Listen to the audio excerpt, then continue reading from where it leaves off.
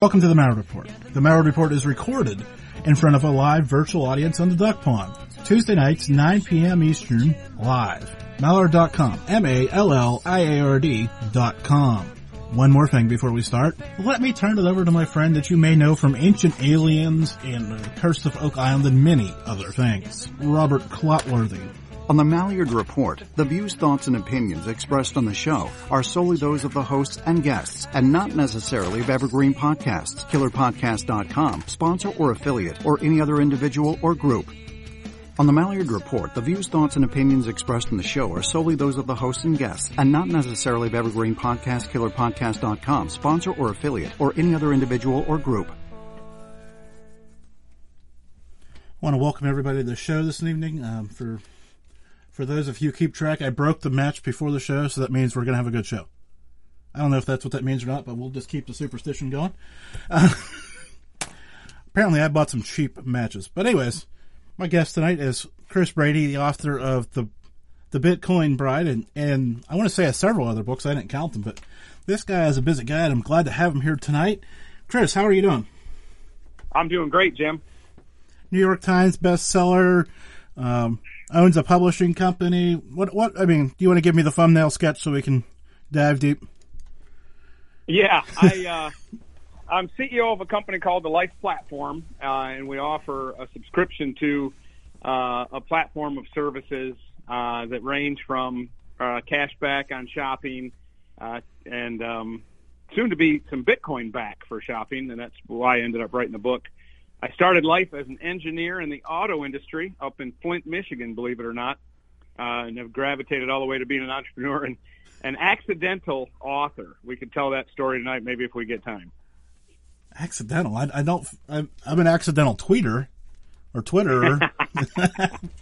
No, let's start with Bitcoin though, because that's the fun part. So tell us the Bitcoin Bride. So this is your traditional why you should invest in Bitcoin book, I'm assuming. Correct. I guess I could start out saying this. I heard Kiss, the old rock group Kiss, interviewed one time, and they said, "We simply became the band we could never seem to find to watch in concert." And that's what the Bitcoin Bride is. It's the book I could never seem to find to hand to somebody. People would find out that I'm into Bitcoin, and they'd ask all kinds of great questions over a lunch or a dinner or whatever, and we'd have a good chat. And they would always say, "Hey, where can I follow up on this? How can I dig in and learn more?"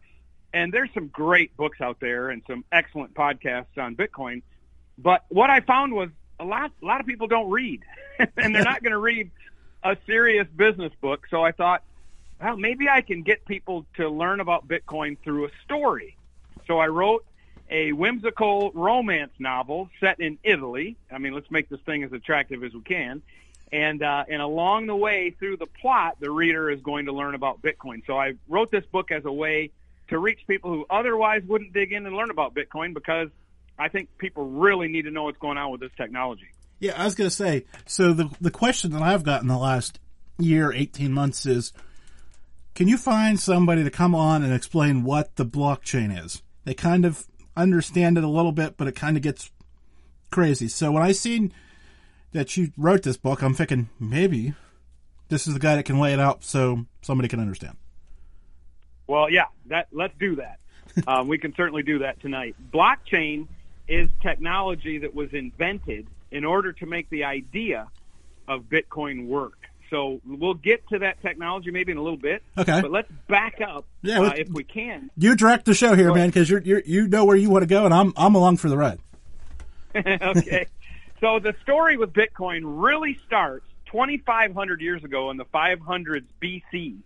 In modern-day Western Turkey, but back then it was a kingdom called Lydia. And two things happened under King Croesus in Lydia that changed finances forever. Two inventions. Number one was coinage. The first coins were cast, as far as historians can tell, by King Croesus in Lydia 2,500 years ago. Now, what was nice about that, by the way, they were gold coins.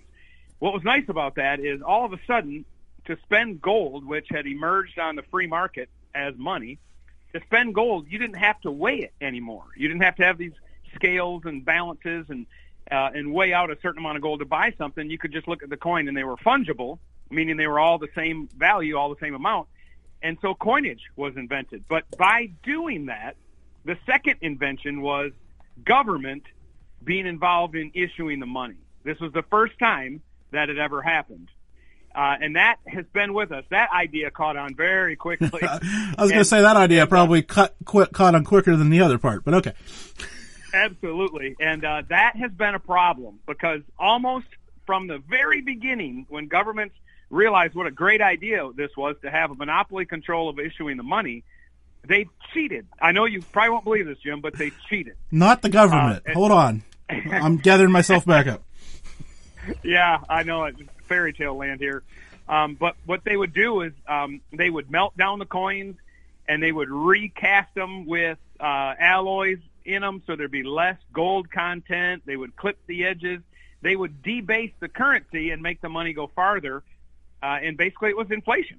And that's a way to invisibly tax and rob from the people and fund your wars and your expansions and whatever. And boy, governments loved this.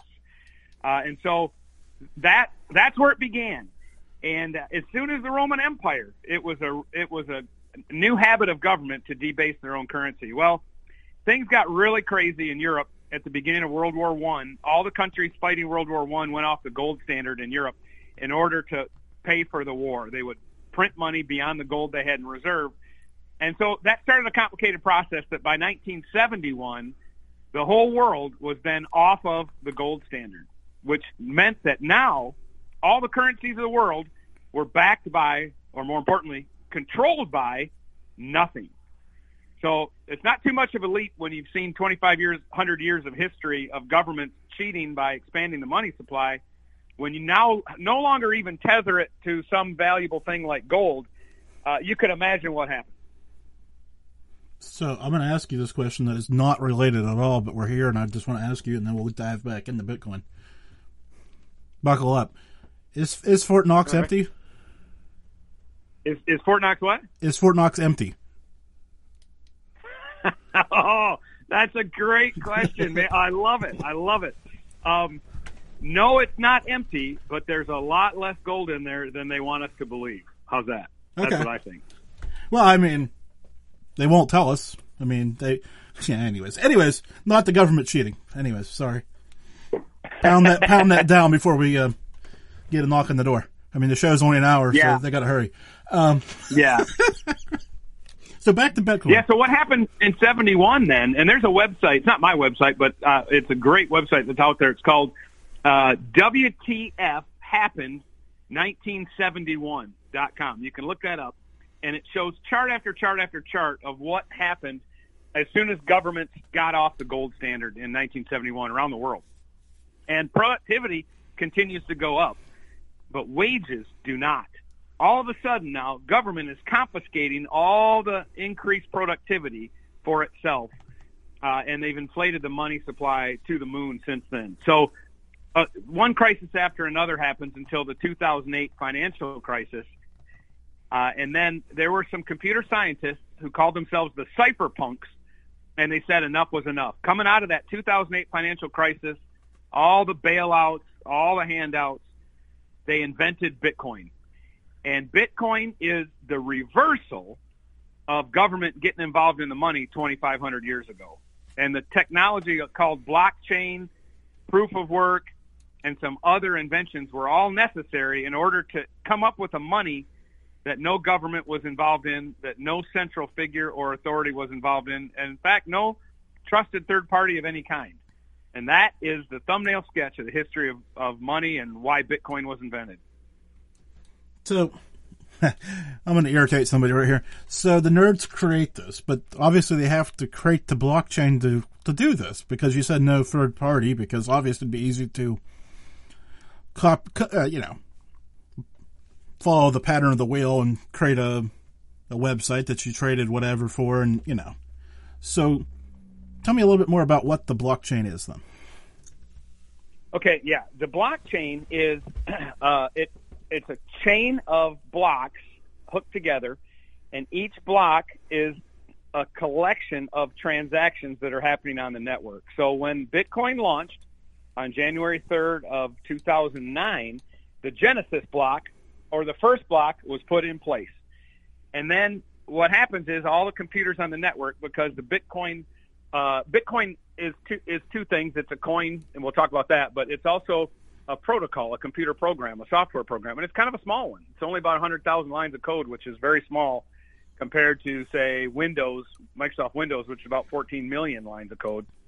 And that network of computers looks around for transactions. If Jim, if you were to send me a Bitcoin tonight across the Bitcoin network, that would be a transaction. And these computers are looking all the time for transactions taking place. They gather them up, stack them into a block of a certain size, data size, and then they play a game called mining that to win the right to connect the next block onto the chain. Now, all of these blocks, this is a public ledger. Anybody can look at any of these blocks at any time or all the time. And so this is a public ledger that records all these transactions, and that's one piece of the technology that was invented in order to make it so that you didn't have to have a trusted third party. Nobody had to trust anybody because it's all written in the sky on that open to anybody to read blockchain. Okay, but if I did send you that Bitcoin tonight, it's not going to say Jim sent Chris 1 Bitcoin. That's right. So you do have a bit of anonymity here because it'll just say a big complicated address, a wallet address, send it to a different wallet address. Now, if how you got your wallet address, if they can trace that, then they know that's you. But if they look on the blockchain and they don't know that that's Jim Mallard, then you've got privacy there. So in the early days of Bitcoin, people mistakenly thought it was entirely private, and there was a lot of nefarious things being bought with Bitcoin. But they found out that if they can figure out who got that wallet, then every action after that can be traced. So it's actually not entirely anonymous. Which, well, that's good. That's secure in one foot. Now okay. So there's these data blocks. Now, where are they stored at if there's no third party? Where does all this go? It's a shared ledger. That's a great question. It's a shared ledger. So the interesting thing about Bitcoin is it's a lot like the Internet. The Internet doesn't exist on any one computer or any one database. It's a network of billions of computers all connected together around the world, and they follow an agreed-upon protocol, a set of rules on how they're going to operate and transmit data. Bitcoin is much the same. It's a network of computers that share a set of rules they all agree to use by running that program. And so the ledger is stored on every single computer that's running the Bitcoin Core software. And so when a new block gets written to the ledger, all the nodes, all the computers running the Bitcoin program look at it, make sure it follows all the rules, and that you didn't send me a Bitcoin that you didn't have, or that you didn't double spend it. That's one of the biggest problems they had to solve. And they make sure Jim didn't double spend that Bitcoin, that he really had it, and he sent it to Chris Brady. And so then they add that block, making sure that it's followed all the rules, and they write that to the chain that goes all the way back to the Genesis block. And every computer has a record of that ledger. Okay, so let's fast forward to today. There's, what is it, about 2 million coins left to be mined. Nerdy talk there, right? Yep, that's right. That's right, yeah. So what happens is, I guess, is it worth the environmental impact to be mining these coins? I guess I'm pretty sure it is, but I'll let you handle that part of it. Okay. Yeah, so, the miners, the computers on the network that are playing the game, gathering up the transactions and trying to be the ones selected to write the next block, that's called mining.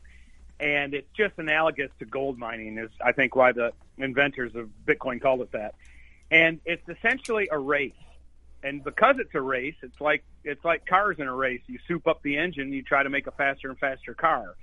And so over the years, these computers, these microprocessors have been sub-optimized to play only this Bitcoin game. They're good for almost nothing else.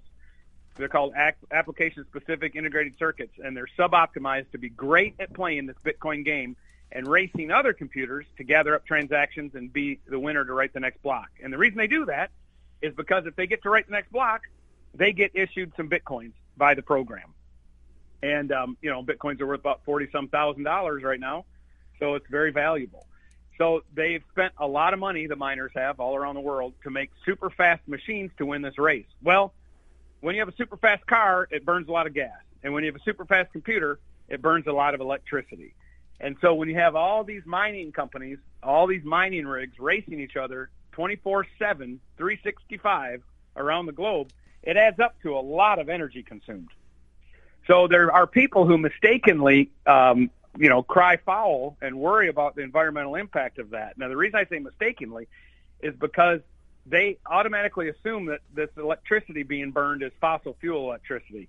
Over 70% of it is clean electricity, is green created energy.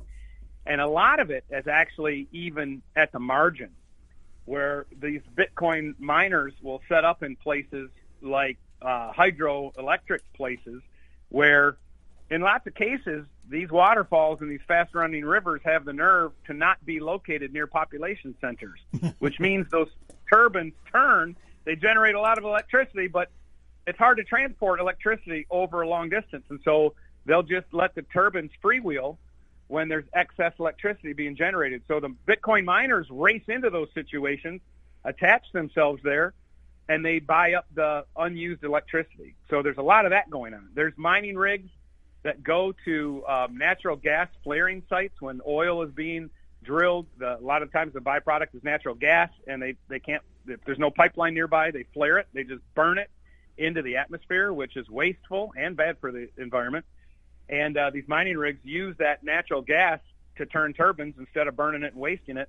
And so a lot of Bitcoin's energy consumption is being used at the margin, and it's driving the adoption of green energy. Yeah, you mentioned the burning off the wheels. I had one of those not that far. I mean, I say not that far from here, but it's probably about a mile as the bird flies.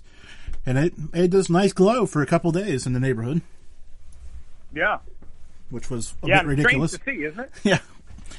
Big birthday candle in the sky. And okay, so very wasteful. What happens to these people when these Bitcoins are mined? I mean, there's only 2 million left, so they've invested all this money in the technology to do it, and then what? Yeah, so they receive these Bitcoins, and they have to pay their electric bills. They have to pay off their, the capital investment that it took. But, we're talking $50-some million a day at current prices are being mined. So it's a big business. And this game is going to continue until the year 2140, so long after most of us are gone. This game's going to go on for quite a while. And the new Bitcoins are issued according to a preset schedule. And so that's how we know it'll run until 2140. And so you have to look at this and compare how different this is from the U.S. dollar and all the other fiat currencies of the world that are tied to nothing, as we already covered. Bitcoin, we know there's only ever going to be 21 million coins. As you said, Jim, about 19 million have already been mined. And every 4 years, the amount of coins that come out of the program to reward the miner for winning the race, that amount of Bitcoins awarded gets cut in half. And so they're getting Bitcoin, the new Bitcoin issuance is getting scarcer and scarcer. As a matter of fact, the supply of Bitcoin is growing slower now than the supply of gold every year. Yeah, I was going to say, if we're doing this for another 18 years and there's 2 million left, I'm not good at math, but, I mean, they're going to drip out here over the next bunch of years. No, 2140, not 2040, 2140. Oh, so we've got another 118 years, then. Yeah, it's asymptotic, so it keeps getting cut in half. Right now, when about every 10 minutes, a new block is written onto the blockchain, and when that happens, 6.25 Bitcoins are issued to the miner who won that race. So that'll get cut in half again in spring of 24, because that happens about every 4 years, and it just happened back in the spring of 20. And so instead of 6.25, it'll be 3 1/8 Bitcoins. And what happens, the price tends to go up very predictably with the decrease in the amount of Bitcoins that are issued for winning the race. That was good. I know the answer to this because I'm a little bit versed on this, but it's never going to cross the point of not being worth it to do it at this point. Right. That's right. And of course the miners can shut down if the price falls too low. They can shut down and wait for the price to come back up when it is worth it. But there's another piece of interesting technology that was invented here as part of part of making this work. And this might be the most clever piece of the whole Bitcoin thing. And it's called the difficulty adjustment. And what that does is it notices how long miners are taking to win the race. And if it's too quick, if they're writing new blocks faster than roughly every 10 minutes, then the difficulty adjustment makes it harder. So it'll take them longer until they're back up to 10 minutes. If it's too hard and it's taken longer than 10 minutes, then the difficulty adjustment drops down and makes it easier so they can average back to 10 minutes again, which means, if you think this through economically, it means that the value of the miner's reward will pretty much equal the investment they've put in. So they're going to have a narrow margin because the difficulty adjustment is going to adjust to market rates. You think we can make a program to find listeners at that rate, adjust it just to keep it in that sweet? Oh, never mind. Or sell books. I mean, there's got to be. Oh, anyways, that's not how this technology. That's not how this technology is supposed to be used. Anyways, right. So now that you've wrote the book, and it seems that Bitcoin is becoming more and more in the know and more accepted every day. What's still the big stigma about it? That's a really good question. We covered the energy consumption one. That's a misunderstanding, and it was really almost a propaganda campaign against Bitcoin by some of these other coins that are out there. We can talk about them later, but I think it's still the fact that it's not. People perceive that it's funny money or it's not backed by anything. Alan Greenspan, if you remember that name, he was in charge of the Federal Reserve for 20 years. There's a famous video clip of him being interviewed, and this is back a ways in earlier days of Bitcoin, but he said, the thing about Bitcoin is just doesn't seem to be backed by anything, which is hilarious coming from the guy who ran the money printer for 20 years and inflated the U.S. dollar like a drunken punch bowl at a party, because the U.S. dollar is not backed by anything. As a matter of fact, none of the currencies of the world are backed by anything. The question is, what are they controlled by? The currencies of the world are controlled by central banks, which are really central planning committees. It's really communistic monopoly of the money supply, where these elites gather in a room privately and determine what the price of money is going to be because they know best. And central planning causes all kinds of distortions and economic disruptions and malinvestments. Bitcoin is not controlled by a bunch of elites in a private room making a decision about its price. The Bitcoiners will say that it's controlled by rules, not rulers. And so I think the biggest misnomer people have still is that it's some kind of funny money, it's some kind of magic internet money, it's not backed by anything, it can't be real. But it's just as real as any government currency, except it's got this beautiful fact that it's entirely decentralized and nobody is in control of it. Nobody can be arrested and made to stop the thing. And I guess this would be a good analogy because we're kind of familiar with this nowadays. It's kind of like an idea whose time has come is a little bit like a virus. Once it gets out into the world, you really can't shove it back into the lab. This is true. Okay, so full disclaimer, right? I've got to put this out there. This is not financial advice. This is Chris's opinion, but I'm going to ask him the question because should people invest in Bitcoin? Yeah, and I'll answer with kind of picking up where you left off. Everybody needs to make their own decision based on their own financial situation and make sure you get educated. So there's no blanket answer to that statement that's going to work for everybody. I recommend that people get educated first, and that's why I wrote the book, The Bitcoin Bride, because I'm trying to educate people so they can make their own decision. I believe that it represents the scarcest asset that you can invest your money in, because it's a finite supply. It's not only scarce, it's finite. It's a pre-programmed amount that can't be tampered with by anybody, and it's the only thing outside of our human time that cannot expand to meet an increase in demand. Anything else, they can mine more gold, they can print more money, and they often do. Companies can issue more stock, and they often do. Governments can sell more bonds. They can build taller condos along the beaches of the world. but they can't make any more Bitcoin beyond its schedule. And because of that reason, it's the only thing outside of our time that doesn't respond at all to an increase in demand. That is what some Bitcoiners call number go up technology. And when you sit and think about that, my goodness, I can put my money into something that is entirely finite and no one can tamper with that finiteness. You realize that, boy, if you give yourself a long enough time horizon and ignore the short-term volatility that Bitcoin seems to have, it really should be expected to appreciate over time. And, Jim, I'll say this. People say to me, well, is Bitcoin going to go up in price, is what they mean. Yeah. And I always say, well, I don't know. I can't be certain. But what I am certain about is that government spending will go up. So I don't want to park too much of my wealth in the U.S. dollar. I'd rather park it into Bitcoin. I was going to say, you just took the words out of my mouth because, Bitcoin was at, 61, 62 last year, and now it's at, 41, 42, whatever it is. I didn't look. I should have. That's right. So, that's a big drop over the course of a year. Bitcoin is very volatile. What's that? So you're saying this is more of a long-term play and not short-term fix for anybody's financial problems, too.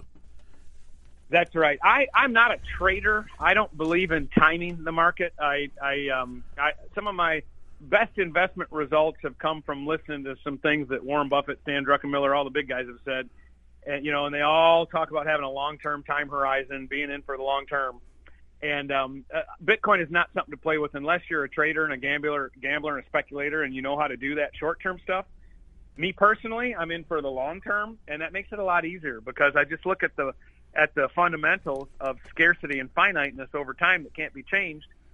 And I realize that it's the best place to park some of the fruit of my labor where it can't be tampered with.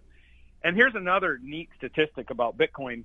If you took a set of calipers, the engineer in me's coming out, and they were spread 4 years apart, you cannot look at the Bitcoin price chart anywhere across any 4-year span and have it be down. It's always been up. Any 4-year span you want to look at through the whole price history of Bitcoin, it's always up. Now, that's not a perfect predictor of future returns or anything like that, but after 13 years, that's pretty encouraging that if you got at least a 4-year time horizon in your mind, maybe Bitcoin is something you ought to at least dig into and learn about. Which is good. Okay, so shifting to other cryptocurrencies a little bit here.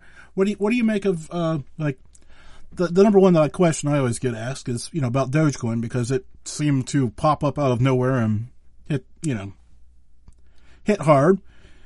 But are they as I don't even know the word I'm looking for. I don't want to say strong, but because some of them have no limit and they can be mined forever, and it just seems the Wild West is happening around cryptocurrency. Yes, exactly. It totally is the Wild West. I think the easiest way to understand the cryptocurrency world is to split it into two. On one side, you've got Bitcoin all by itself, and on the other side, you've got all the other cryptocurrencies. Now, by the way, this is not Chris Brady's opinion. This is Fidelity saying this. Fidelity is one of the largest asset management companies in the world. They manage trillions of dollars with a T. They're the real deal. And just last week, they published a paper describing the cryptocurrency space. Anybody can go find it out there. And they split it into two. They say on one side is Bitcoin. They say there's two distinct bodies of work going on here. One of them is Bitcoin and all the things we're talking about and being a decentralized, non-governmental, finite, scarce digital property. And all the other cryptocurrencies are on the other side. And so Bitcoin would be analogous to the invention of the internet, and all the other cryptocurrencies are analogous to internet companies. So if you picture back in the late 90s up to about 2000, you had the dot-com boom and then the bust. The invention of the internet and the release to the public in 93 led to a lot of excitement, enthusiasm, and companies and venture capital, and everybody was a dot-com, and a lot of it blew up. A lot of those companies, Warren Buffett says, when the tide goes out, we get to see who is swimming naked. And at the end of 99, 2000, we found out that a whole lot of dot-com companies were swimming naked, and they blew up. They weren't worth anything. They didn't solve a real problem. They were just schemes, money-making schemes that were hollow and artificial. lots and lots of cryptocurrencies fit that definition. Not all of them, but lots of them fit that. Lots of them are speculative companies that are hollow, and some of them are downright scams. There are several that are legitimate and are seeking to use the technologies that were invented to make Bitcoin work. There are several that are out there trying to fix real problems, trying to address real needs, and trying to come up with really neat things like smart contracts and decentralized finance and NFTs, non-fungible tokens. These are interesting, fascinating things that are kind of new and still being developed. And those are all being built on these other coins, these altcoins, what hardcore Bitcoiners call crap coins. But, you know, there's some legitimacy to what's being done over there. There's a lot of smart people doing some interesting things, but it's a lot like the Wild West, like you said. And anybody who puts any money over there, it's like you're investing in a startup company. The risks are similar. The odds are similar. It's very different than buying some Bitcoin as a digital store of value in a finite digital property. Does that make sense? Yeah, I was gonna say the Wild West is the place to day trade if you're gonna attempt that, in my opinion. Yeah, and you know, speculators can make money, gamblers can make money, but they can also get burned, and they make it look easy. And amateurs race in, and lots of times they get leveled, and it's a zero-sum game. If you look around the table and don't see the sucker, it probably means you're the sucker. As I say, I think Kenny Rogers once wrote a song about that. Just go look it up. It's okay. That's right. You mentioned NFT in there. That should be your next book. Not to put words in your mouth or on your pen, but there's a lot of questions about that these days. Yeah, and it's so new that I kind of want the dust to settle a little bit before I even try to be someone who feels worthy of writing about it. There's so much going on there right now. Yeah, it seems like every day I see somebody, popping off with this NFT project, and I'm like, okay, but like I'm probably in the same boat you are. Okay, that's cool, but what is it going to do long term? I mean, that's a cool picture, right? Or whatever. But man, and some of them, I mean, come on now, those prices on some of them, that's going to zero, right? Right. Right. Yeah, because what is the fundamental analysis of that? Now, it's interesting because they tie the contract, the smart contract gets tied to the rights of the image or the video clip or whatever it is, and the creator, every time that NFT gets sold and resold, the creator gets a percentage of that. Like, there's interesting things like that built into these contracts, but man, this is entirely unproven, very speculative, and I mean, it could turn out to be something. It could turn out to be nothing. It could land somewhere in between. It's just super early days on that, and I don't know. We'll have to see where that goes. That needs to be watched. Bitcoin to me is just so much simpler.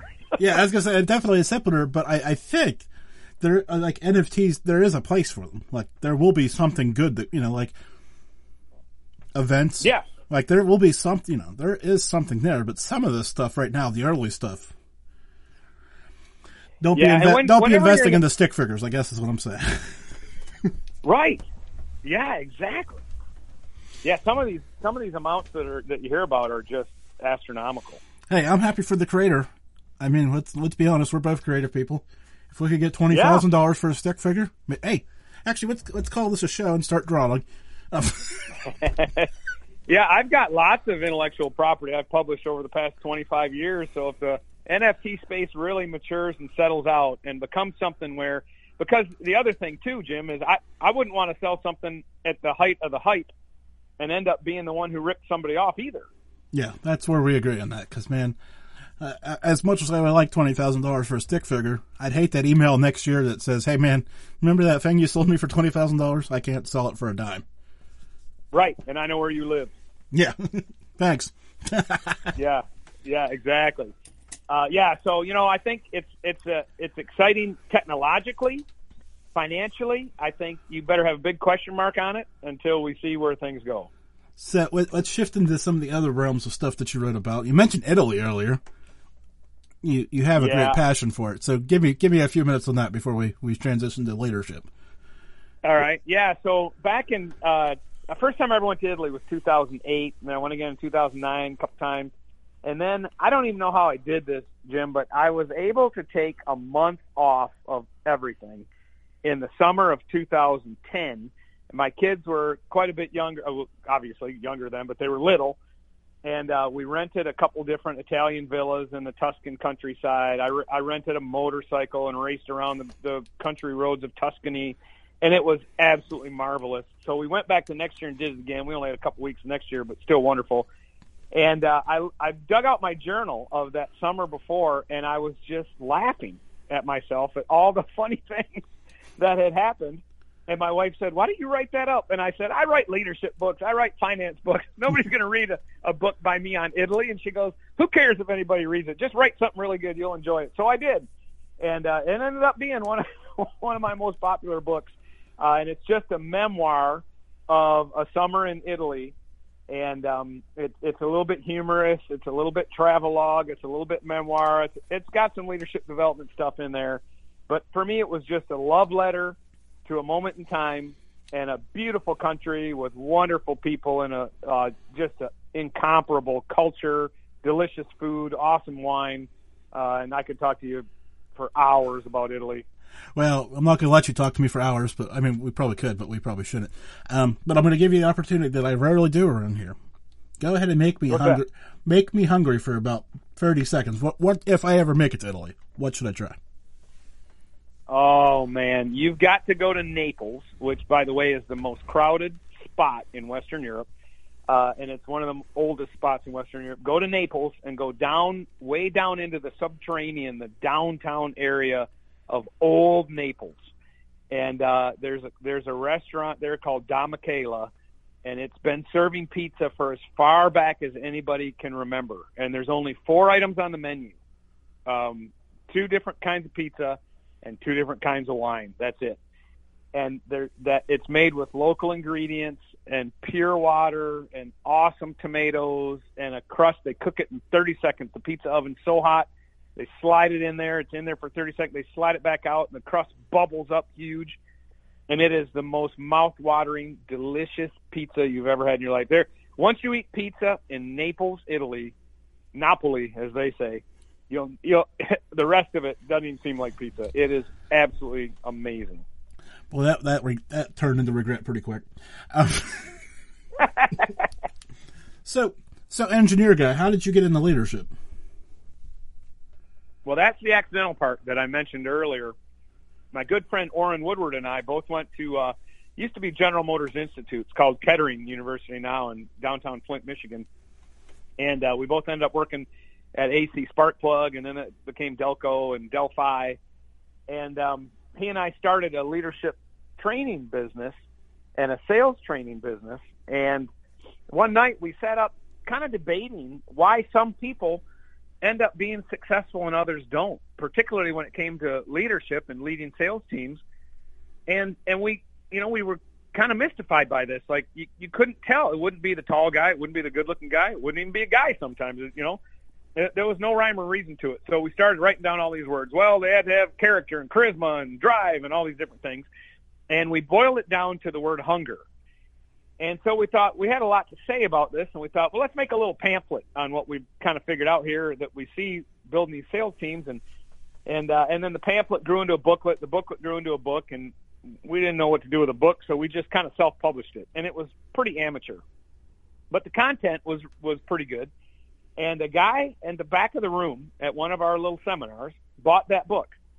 And he liked it so much that he went to Manhattan, and he had some connections there, and he calls us out of the blue, and he says, hey, Time Warner wants to publish your book. They'll give you $50,000 each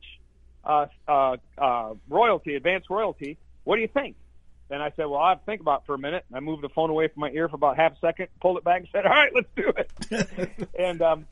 And so that book is called Launching a Leadership Revolution, and that's our most successful book. That's my top-selling book. Orrin Woodward and Chris Brady were on there together.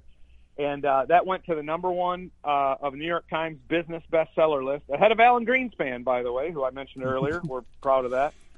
And it was, we became accidental authors. Because we didn't set out to be authors.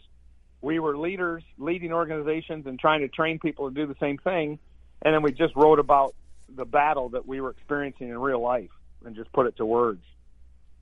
So hunger, which was a good segue from the story that I had you tell before that.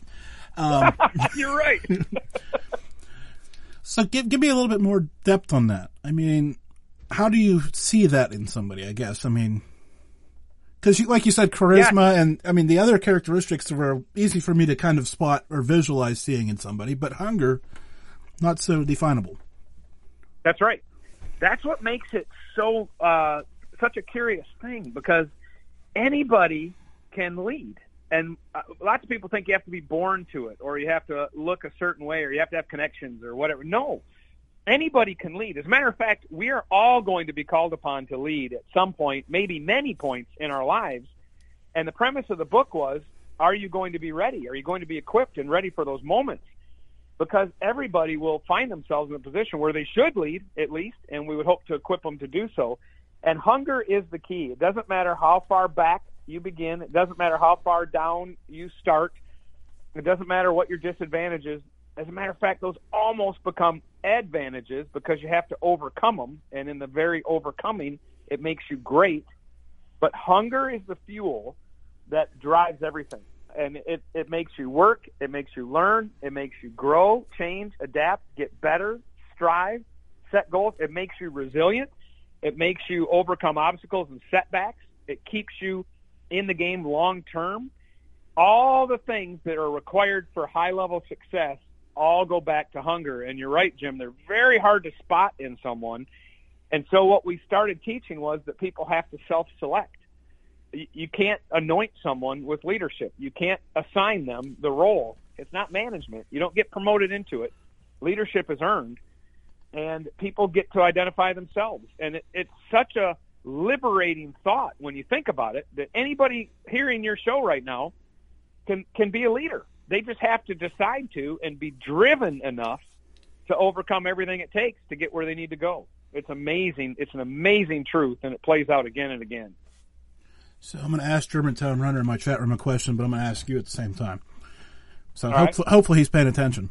He's talking about flip-flops at the moment, so I'm not sure how well that he's paying attention. Calling him out by name. Is that the it factor we're always talking about when we're looking at athletes? They have it. Because hunger would fit that. Yeah, absolutely. You think of Tom Brady. We featured him in that book, by the way, way back in 2007. He's had 3 Hall of Fame careers probably, and that was after his first one. And you think about it, he wasn't particularly athletic in terms of the stereotype when you think of athletes.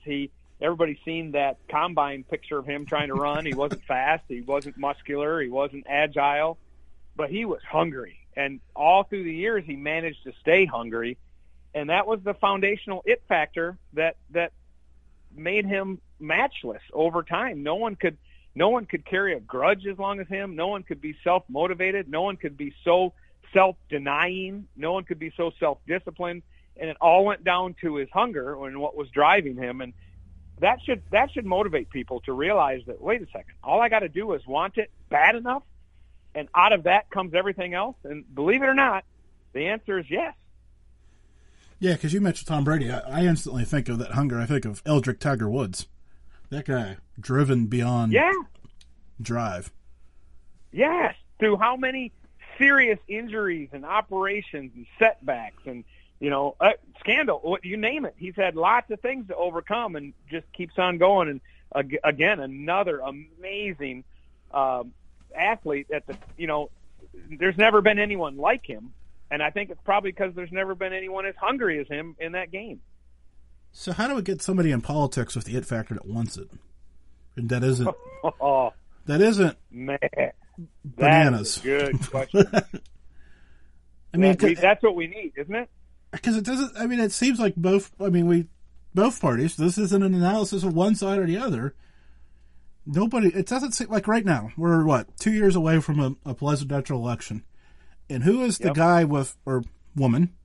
Not to be sexist at this point. Who is the person with it that wants it? Right. I mean, we'll have an election and somebody will win, but right now, who's the person with it? Yes. And how many times do we get 2 candidates up there And people from all sides of the aisle think, man, this is the best we can do? Like, seriously, Yeah. this is the best we got? I was going to say, I've been thinking that for as long as I'm in my mid-30s. Oh, I'm 37, not my mid-30s anymore. Yikes. Anyways, that hard realization right there. I mean, going back to W. Bush, I mean, come on now. I mean, at least he had it in his own weird way. Yeah. He what was the book he wrote? A Charge to Keep. He felt duty bound to take all of his advantages and turn them into public service, which that I appreciate that motivation. But, I had some guy say to me the other day about the founders. He said when they wrote all those documents and they put all that together, they made one assumption that's baked into everything in there because they felt like they were the brightest minds of their generation. And they made the assumption, which I think is now proven to be a false assumption, that it would always be the brightest minds that would aspire to those positions to lead the country. And I think a lot of the brightest minds want to have nothing to do with it. Totally. Obviously. I mean... Yeah, obviously. Right. Right. And so whatever that is, whatever that reason is, that's what we have to fix. That's the root of the problem because we're not getting the best and the brightest up there. And, 2 years out of a major election, you can see candidates that you think, oh, my golly, that person would be awesome. I hope she makes it or I hope he makes it. And then they don't. Somebody else gets up, and no one's in love with the one that ends up there, but somehow it just happens. How did that one get up there? Every time there's lots of us that think that on both sides of the aisle, and it's just mystifying. So Germantown Runner did answer, and he says we're on point, kind of, but he's a hard one to convince of anything. But he pops up your bio, basically your Twitter bio, and I see Rascal tweets, and I see the Rascal story of money. We haven't said the word rascal yet, so I feel I'm doing a disservice to you. Well, thank you. Yeah, Rascal's another one of my books, and it takes off on this hunger theme, and it tries to capture the type of people who do change the world. And I feature people from all over history, every kind of demographic, every kind of background, every kind of culture that are rascals, and they step out from the crowd and go against the grain. And the whole thing is that they realize their privileges are not for their pleasure, but their privileges are for a purpose. And they take what they've been given and they use it to try to make the world a better place, many times at great cost to themselves. So that was the Rascal book, and it featured a bunch of the attributes of these hungry individuals who choose to try to make an impact on the world for good. And it does it through the stories of different rascals through history. So, random. This is weird. Just got a text message, which somebody who knows me is listening to the show, which is always good. I will not identify them, but they're listening, and they're not in the chat room, which is weird. But anyways, so it's a good question, though. When you're sitting there as the HR person interviewing somebody, how can you figure out if they have that hunger or that it factor, as we were joking about? That is a fantastic question. So I've interviewed, oh my goodness, I don't know how many people in my life, hired them for our company and other things. And I try to get at this exact thing because you can train skills, but you can't instill hunger. If you take their lunch break away, I mean, you. Oh wait, never mind. Sorry. Or I talk more about Naples pizza. But yeah, so I'll try to ask questions that get to the heart of the matter. What are you trying to, not what, where do you see yourself in 5 years, or what do you want to do to get my job, or all those kind of things. But I try to get to the source of what drives them, and I'll end up asking them that after I've asked other leading questions going into that, kind of building up to that. I'm trying to figure out what fuels their fire. Are they trying to be excellent in the world? Do they have a bigger contribution they're trying to make? Do they thrive on self-discipline? Do they compete against themselves? And so I'll ask them, tell me a time when you've competed against yourself and you won. Tell me a time when you set a goal and you missed it, and tell me why, and tell me what you did after you missed it. Because if you find that people they stammer around, or they don't know what you're talking about, or they just kind of fake it, then you know that this is a person who just wants to warm a seat. But a rascal, someone with that internal hunger, they're going to say, "Oh man, you won't believe it. I had this goal and I missed it 3 times, but then I finally did this." And so that demonstrates personal growth and adjustment and running toward a goal, missing it, getting better, coming back again. And so I ask those kind of questions to try to get to that answer. By the end of the interview, I want to know if they're hungry or not. And the weird thing is, everybody's hungry in some category. When I was I just got out of grad school and I supervised production in the shop up in Flint, Michigan. I was 23 years old, and my youngest employee was 45, and everybody was older than him. And my laziest guy, his name was Paul. And he was so hard to motivate, so hard to get to do a good job. But I saw him one night at the bowling alley, and at the bowling alley, he was the most motivated guy you've ever seen. And I thought, there it is. Everybody's motivated by something. Somewhere, Paul was motivated by bowling, but I couldn't get him motivated to make spark plugs. So you've got to find someone who's got that drive, and you've got to ask questions in a way that pulls that out, and they give you specifics to prove it. That's good. So, okay, so Mr. Sales Guy, I haven't asked you to do that yet. Give people your website, and I mean, we kind of beat around some of the books, but you can do it better than I'm asking right now, so I'm just going to shut up. Thank you. Yeah, so everything starts at my website. It's very simple. It's my name, chrisbrady.com, CHRISBRADY.com, and that's a good place to start, and it highlights some of my books, the ones we've been talking about, everything, and it gives all my social media handles and everything. And I'm probably the most active on Instagram myself, and I'm at CB Rascal on Instagram. If you want to follow me there, I'd love to see you. And I do try to get to the direct messages on there from time to time too. So love to see some new listeners and followers on there. Sounds good. So okay, so the worst interview question, right, is the sell me a pen bit. Yeah. I've never understood that one. I mean, I've seen it in the movies, right, or everywhere, right? Sell me this pen. Well, you've already got the pen. Come on now. So okay, so you're also in the radio business. I think I've seen somewhere. So what are you doing over there? Well, we have a podcast that Orrin Woodward and I do called the Rascal Podcast, and it's exclusive right now to people who subscribe to our app. But here in a couple months, we're going to have Bitcoin on our app, and there's going to be some different ways we're going to make that available more publicly. So I've been doing that, and then I've had a lot of radio appearances with the Bitcoin Bride book. I'll give an interview, someone will hear it, and then I end up giving another interview, and people are really interested in Bitcoin right now. And a book that's written as a romance novel that teaches it in a fun, easygoing way, hopefully is well-timed for the market right now, and people will enjoy it. So they keep calling me back. Well, I've enjoyed you tonight immensely, but your app, tell me a little bit about that, because I think I'm just hearing about it for the first time. So what do you've got an app? Yeah, well, we call ourselves the Life Platform, and yeah, you did mention it earlier. Okay, so go ahead. Sorry. Yeah. No, tell me a little bit more about it. I don't want me jumping over you. I had an aha moment that I did hear about it, but I didn't hear about it. Oh, yeah. Yeah, so the idea is that the billionaires have these platforms, and, they make all these billions of dollars. They offer a few little perks on the products. They'll give you whatever they give you, and then they make the billions for themselves, and they build rocket ships and go to Mars or whatever they do. And so what we're trying to do is we call it the People's Platform or the Life Platform, and we have products and services and different perks that we deliver to customers, but then we share the profits with the people who help us sell it. So it's an entrepreneurial endeavor where people can get a commission based on helping us sell this product. So we're putting some refinements on it. Like I say, we're going to have Bitcoin rewards on it here pretty soon, where people shop at different name brand stores and they can earn Bitcoin back for doing so. And that's another good way to introduce Bitcoin and get people starting to play with it and understand it a little bit. Yeah, so we've only got like 4.5 minutes left, so probably not a great time to open a can of worms, but we're here. How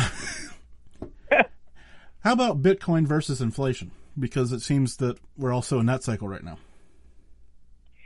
Yeah, so inflation right now is nuts. They just came out with a number last week. It was 7.5%. Now, that's what they're admitting. That's the worst since February of 1982. And I just put something out on Instagram about this, that inflation is an invisible tax, that nobody votes for it. It's a result largely of government spending and central bank manipulation. And it's a regressive tax, which means it hurts the poor while it helps the rich. It's a reverse Robin Hood. And it's insidious because people don't even realize it's happening. And politicians will campaign on this disturbing growing gap between the rich and the poor, and then they get in office and overspend and add to the problem, cause the problem. So Bitcoin, because it's limited in its supply, it cannot be inflated and debased. If you have any discretionary money left over that you don't have to spend to pay your bills and keep the lights on, Bitcoin offers itself as a way to park the fruit of your labor somewhere where it won't rot. If you just stack up your money and savings in the dollar, you're losing 7.5% a year on that. Now, in 10 years, that means you've lost over half in 10 years. So the tragedy is people can't just save anymore. You can't work hard, do good at what you do, and then just save your money for a rainy day because it's like a melting ice cube. And so now you have to learn how to invest. You have to have a second job, and you have to learn how to invest so you don't lose your money. Well, Bitcoin solves that. As a digital property with a finite supply, it ought to be the best store of value mankind has ever seen. And when you have excess dollars, you can just park them there, and it should be, over time, one of the best inflation hedges we've ever had available. Yeah, it's a good idea. And of course, the U.S. government's coming out with their own digital dollar. Don't be confused. Right. Yeah. And when people hear about that, that is not the same. That is the antithesis of Bitcoin. It's like I don't know. Take any superhero movie where they make the opposite guy to come fight that guy. And they're called central bank digital currencies, CBDCs. And there's two really scary things with these.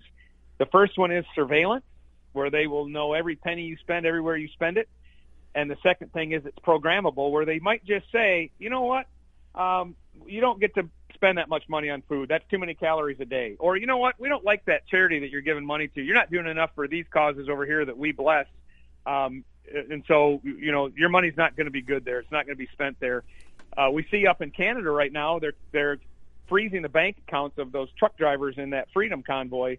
That'll be super easy to do when central banks have a digital currency. It'll all be programmable. And in the beginning, they'll sell it to us as a convenience, but you can see how once that door gets cracked open, it'll get slammed wide open. Yeah, I was going to say, and the old hey, we have 1 million of these, or we have 1 billion of them.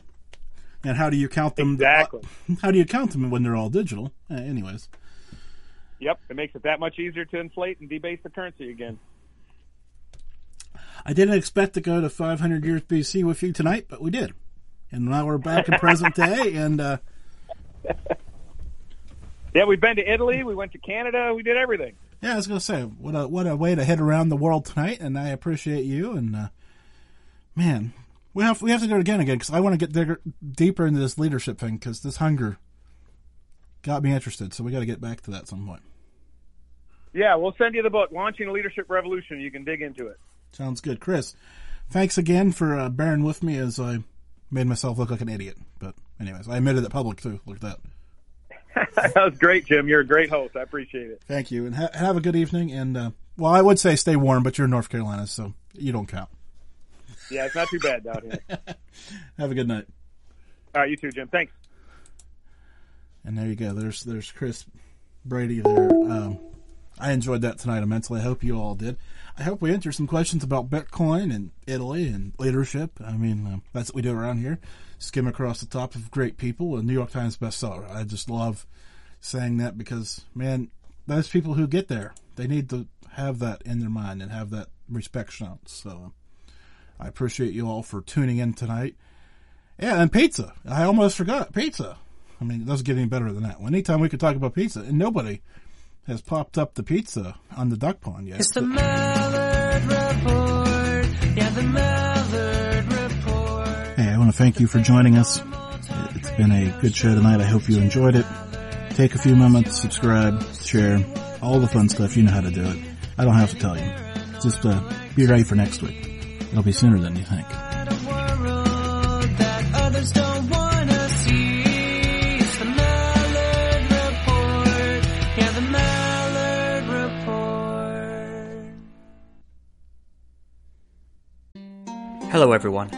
My name is Tom Kearns, and I host the Anglo-Saxon England podcast, where I cover the history and culture of England from the departure of the Romans in the 5th century to the Norman conquest in 1066. So far we've surveyed the collapse of Roman rule in Britain, the migration of the Anglo-Saxons, and the history of Northumbria from its beginnings in the mists of legend to its destruction at the hands of Viking raiders in the 9th century. I hope you'll come and give it a go.